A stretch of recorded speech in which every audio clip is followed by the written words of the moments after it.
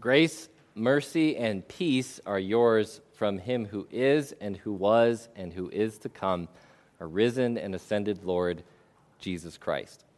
My brothers and my sisters in Christ. One person sits there with the square peg in his hand. He's trying to run it through a hole into the box in front of him, and it's not working. Tries 1, 2, 3 times, maybe 4, and it's still not working. So this person decides, I'm going to try again and again and again. Someone else comes up to this person and says, I think you might want to try a different solution. What you're doing does not seem to work. And this person says, be quiet. I'm working hard on trying to get this square peg through this hole. A different kind of person sits there with the square peg, trying to run it through the hole, tries 1, 2, 3, maybe 4 times. Someone comes up and says, I think you're trying to run that square peg through the wrong kind of hole. And that person says, oh, you're right. Maybe I should try running the square peg through the square hole and not the round one. And then immediately they have success. This is the difference between someone who has a closed mind and someone who has an open mind, right? Someone with a closed mind can only imagine one solution to the problem that they're trying to solve, and you can't tell them anything they don't already know. You can't tell them anything that will be helpful because they don't need your help. They're just going to keep trying, even if it's so obvious that what they're trying is not working. They're trying to run a square peg through a round hole. A person with an open mind will listen to new perspectives. If you offer some criticism or some advice, they'll listen to you because they're not so closed off that they can't imagine that there's something that they don't have figured out. You have something to offer them. You can teach them. Someone with an open mind is willing to be taught. Today, we ask that Jesus do for us what he did for the disciples, that he open our minds. Because the world now needs open-minded Christians more than ever before. But there's a limit to how helpful being open-minded can be, right? Open-mindedness doesn't necessarily serve you on the highway. We need to have rules of the road that we all agree to. If the speed limit or if right of way is open to interpretation, people could get killed. In the classroom, if 2 plus 2, if the sum of 2 and 2 is kind of open for discussion, learning will not take place without any objective realities, right? So there's a limit to how helpful being open-minded can be. So we ask Jesus today, open our minds in the right way, in the way that helps the most. Because the disciples' world has just been rocked, hasn't it? Think of everything that they had been going through over the last few weeks. They had watched Jesus, their favorite person in the entire world, die. He was brutally murdered and mistreated right before their very eyes. Their world was over, or at least they thought. Then something almost even worse happened, because after Jesus was placed in the tomb that was owned by Joseph of Arimathea, they learned, that the tomb is empty, that Jesus' body is gone. What horror, what terror. But then something even wilder happens because Jesus is back. Back from the dead. They thought they had seen a ghost, but they didn't see a ghost because Jesus was back physically. They could shake his hand, they could give him a hug, they could touch his scars in his hands and his side. And what is more, Jesus ate in front of them before their very eyes. I don't really like it when people can watch me eat, especially when it's a messy meal like tacos or spaghetti. Please don't look at me while I'm eating spaghetti. But Jesus was eating a meal right there, and what did that show them? It showed him he was back in the flesh. Jesus had literally been to hell and back again. And because he could eat food, they knew for certain that the same body they saw hanging on that cross was the body sitting in front of them right now. What an amazing thing to be a witness to. You can imagine that a couple of those disciples wanted this moment to last forever. They wanted Jesus to stay with them, keep on teaching them, keep on being their rabbi, their teacher, their Jesus. But Jesus' work was not done. Do you realize that? That Jesus' work is not done? Are we living with that kind of mindset? I think it's hard, don't you think? Jesus has a timeline in mind, and maybe our timeline is something like this. We know that Jesus existed through all eternity. He is true God, after all. He was born true man on that first Christmas. He lived a human life on planet Earth, and then he suffered, he died, and was buried. On the third day, he rose again from the dead.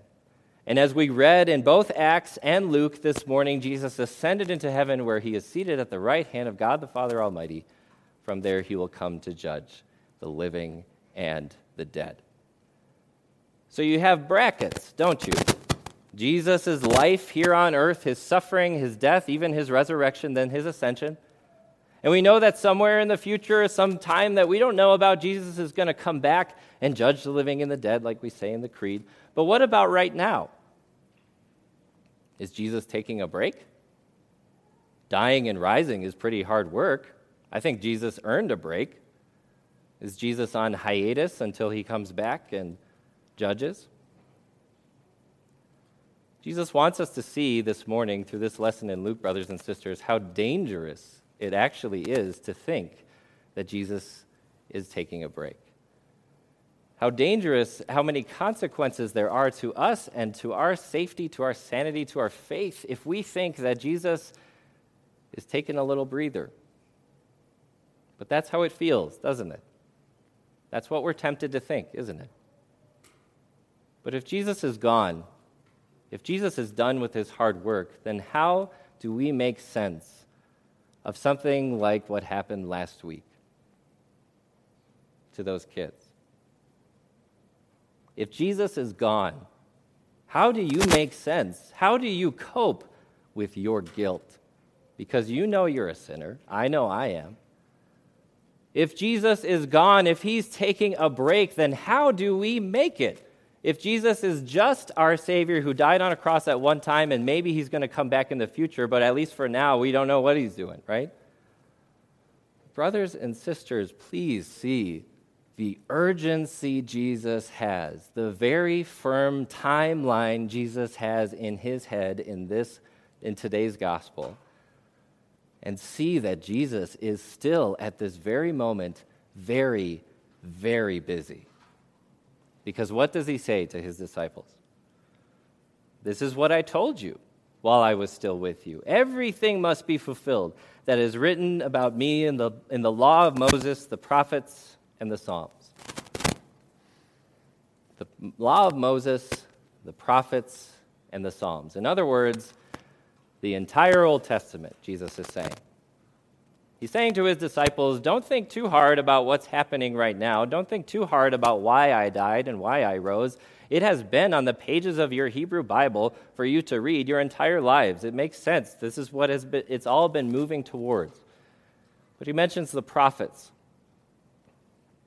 How often in your personal Bible reading do you open up to the prophets? If you're like me, not very often. The prophets are scary. The prophets are complicated. So what do you find on the pages of the prophets of the Old Testament? You find statements of God's wrath against sin. You find descriptions of how Israel is screwing up. You find all this stuff, the statements of judgment, prophecies of judgment against people. It's kind of intimidating to read for the average Christian, I'll grant you that. That's why in our Sunday morning Bible classes we've started a series on looking at the prophets and studying them in a little bit more detail. But what else you find in the prophets is you find these statements, these predictions of what the Messiah is going to be, of what the Christ is going to do. We call them messianic prophecies. Jesus is saying every single one of those I have fulfilled.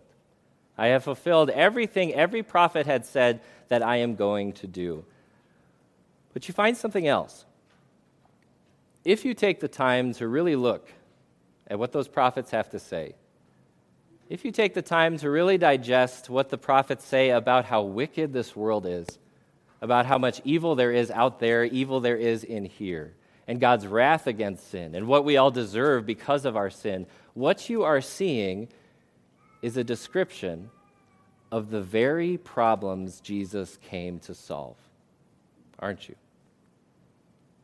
Because what are your greatest problems? Who are your greatest enemies? It's not a group. It's not a political party. It's not even a single person who decides to act terribly wickedly and harm a bunch of people. Your greatest enemy is sin itself, is the devil himself, is death itself. And who did Jesus come to defeat? All three in one fell swoop. As Jesus was nailed to the cross and shed his blood, those drops of blood were like coins bouncing in the coffer, paying God the redemption price for your freedom from sin. As Jesus was laid in that tomb in death, he was suffering the death that you and I deserve, suffering in our place. And as Jesus rose with his own body from that grave, he guarantees your resurrection, your victory over death. So your sins are forgiven. The devil is defeated. Death itself cannot claim you because Jesus came to do everything that the prophets, the Psalms, and the law of Moses said he would. May God open our minds to understand that. And he has, hasn't he? Through his word. He goes on. He opened their minds so they could understand the scriptures, and he told them, this is what is written, the Messiah will suffer and rise from the dead on the third day, and repentance for the forgiveness of sins will be preached in his name to all nations, beginning at Jerusalem. You are witnesses of these things. I'm going to send you what my Father has promised, but stay in the city until you have been clothed with power from on high. If a tree falls in the middle of the forest and no one is around to hear it, does it make a sound? Of course it does. Stuff makes noise even if you're not there to hear it, right? Can we agree on that? If Jesus comes and dies on a cross to forgive the sins of all mankind of all time, and no one hears about it, and no one is brought to faith because of that message, is anyone saved? What a horrible thought, right? What a terrible question. I'm even sorry for asking it, but don't worry. Jesus thought of this ahead of time. Why did Jesus have a group of 12 guys plus a bunch of other people follow him around at every station of his life? Why did Jesus make sure that there were those people who saw him go to the cross and experienced that trauma of seeing him die? Why did Jesus come back from the dead in a way that people could see with their eyes? Why did Jesus appear to them? Why did Jesus eat in front of them? So that they could tell people the simple message of what they saw. It's as easy for them as sharing the very things they laid their own eyes on. And through that message, Jesus was going to open hearts, open minds, preach forgiveness, reach people, and save thousands, millions, billions of human souls, including yours. What did Jesus call the message that he had to preach? He called it the message of repentance for the forgiveness of sins. What's repentance? If you have any experience in the church, you probably think of repentance as saying you're sorry to God. And that makes sense. That's the basic definition of repentance, saying you're sorry to God. But what has to happen to your heart and to your mind in order for you to say sorry? When I say sorry to my wife for something that I've done, I've had to undergo a little change before I'm ready to say that. When I say sorry, I'm saying, there was a time when I thought whatever I did was a good idea, but I'm past that time now, and I realize that that was a huge mistake. I'm sorry, can you forgive me? When you repent to God, a change has taken place in your heart and in your mind, because you say to God, God, I can see now. I've been trying so hard to be righteous on my own, and I can't. I keep failing. God, I can see now that although I thought my sin was excusable and not a big deal, I see now that it is a big deal, that my sin causes my death, and that my only hope is in you, Lord. My only hope for forgiveness and salvation is in your name, and I know I don't deserve it, God, but please will you forgive me? That's repentance. Do you see how your mind has to change? Your mind has to be opened. You don't do this to yourself. God does it for you. He opens your mind through his Holy Spirit, through his gift. But he doesn't just make you sorry. He doesn't just bring you to your knees and cause you to beg him for forgiveness, but he shows you in that moment how full and free your forgiveness is. Because you admit to God that you have no hope for salvation, and God says, I know, but I am your hope. I am your salvation. Just trust in me, that's it. And you're saved. That's the message the disciples are meant to share. That's the message you and I are meant to share. It's as simple as sharing what we ourselves have seen with our own eyes. Because the world now needs open-minded Christians more than ever before. Suffering and sin and wickedness have always been in the world, but just the older that you get, the more of it you see, right?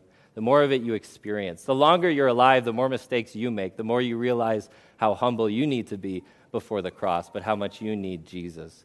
The world needs open-minded Christians, but open-minded in the right way. The world doesn't need more Christians who demand that people act, think, talk, and be exactly like us before they can walk through those doors. The world doesn't need that kind of Christian because that's not Christ. Nor does the world need Christians who are so open-minded that all roads lead to heaven, and as long as you're being sincere on your walk of life, that's all we really care about and that you'll get to heaven. No, Jesus is very clear. There's only one repentance for the forgiveness of sins because there's only one Savior from our sins. But the world needs Christians with open ears that are willing to listen to the experiences of someone else, experiences and sufferings that I may have no clue what it feels like to be in that position. Open minds enough to accept that someone else is living on planet Earth too, and their interpretation of events and things and perspectives might be different than mine, and that might be okay. An open mind, open enough to not sit someone down and lecture them about how they need to trust in Jesus as their Savior, but listening to what they're saying and presenting Jesus in a way that they can hear, showing what we have been shown, that Jesus is our hope and salvation, our forgiveness. Showing that to someone else. That's what the world needs. The world needs Christians who are willing to crucify on the cross all of our excuses that keep us from sharing our experiences in Christ. Like, I don't have the time. I've got my own thing. I don't know enough about the Bible. I'm too new of a Christian. Or evangelism and sharing your faith is for someone else. Or I need more training or anything like that. Because now is the time, brothers and sisters. There is not going to be a better time to tell someone what Jesus has done for you and what Jesus has done for them. But don't forget, Jesus is not done. Jesus is not gone. He is using his word to open hearts and minds. Jesus is very, very busy. That's why he ends our lesson the way that he does. What was the last thing the disciples saw before Jesus ascended into heaven? After everything he told them they had to do, as afraid as they probably were from the way people were going to react to them as they share this forgiveness of sins, they were going to turn around and say, the guy that you saw die on a cross, he's actually God, he's your Savior. They were scared about how people would respond. What was the last thing Jesus left them with after giving them their marching orders? This. He lifted his hands, he blessed them, and he went up into heaven. A physical way that we mimic every single service. What Jesus did for those disciples with this gesture, as simple as it is, was showing them Surely I'm with you always to the very end of the age. There is not a place that you go that I don't go with you. There is not a place that you go where my love doesn't go with you. There is not a place where you go where I have not already been, that I don't forgive you, that I don't show that I am your Lord. I am with you to the very end of the age.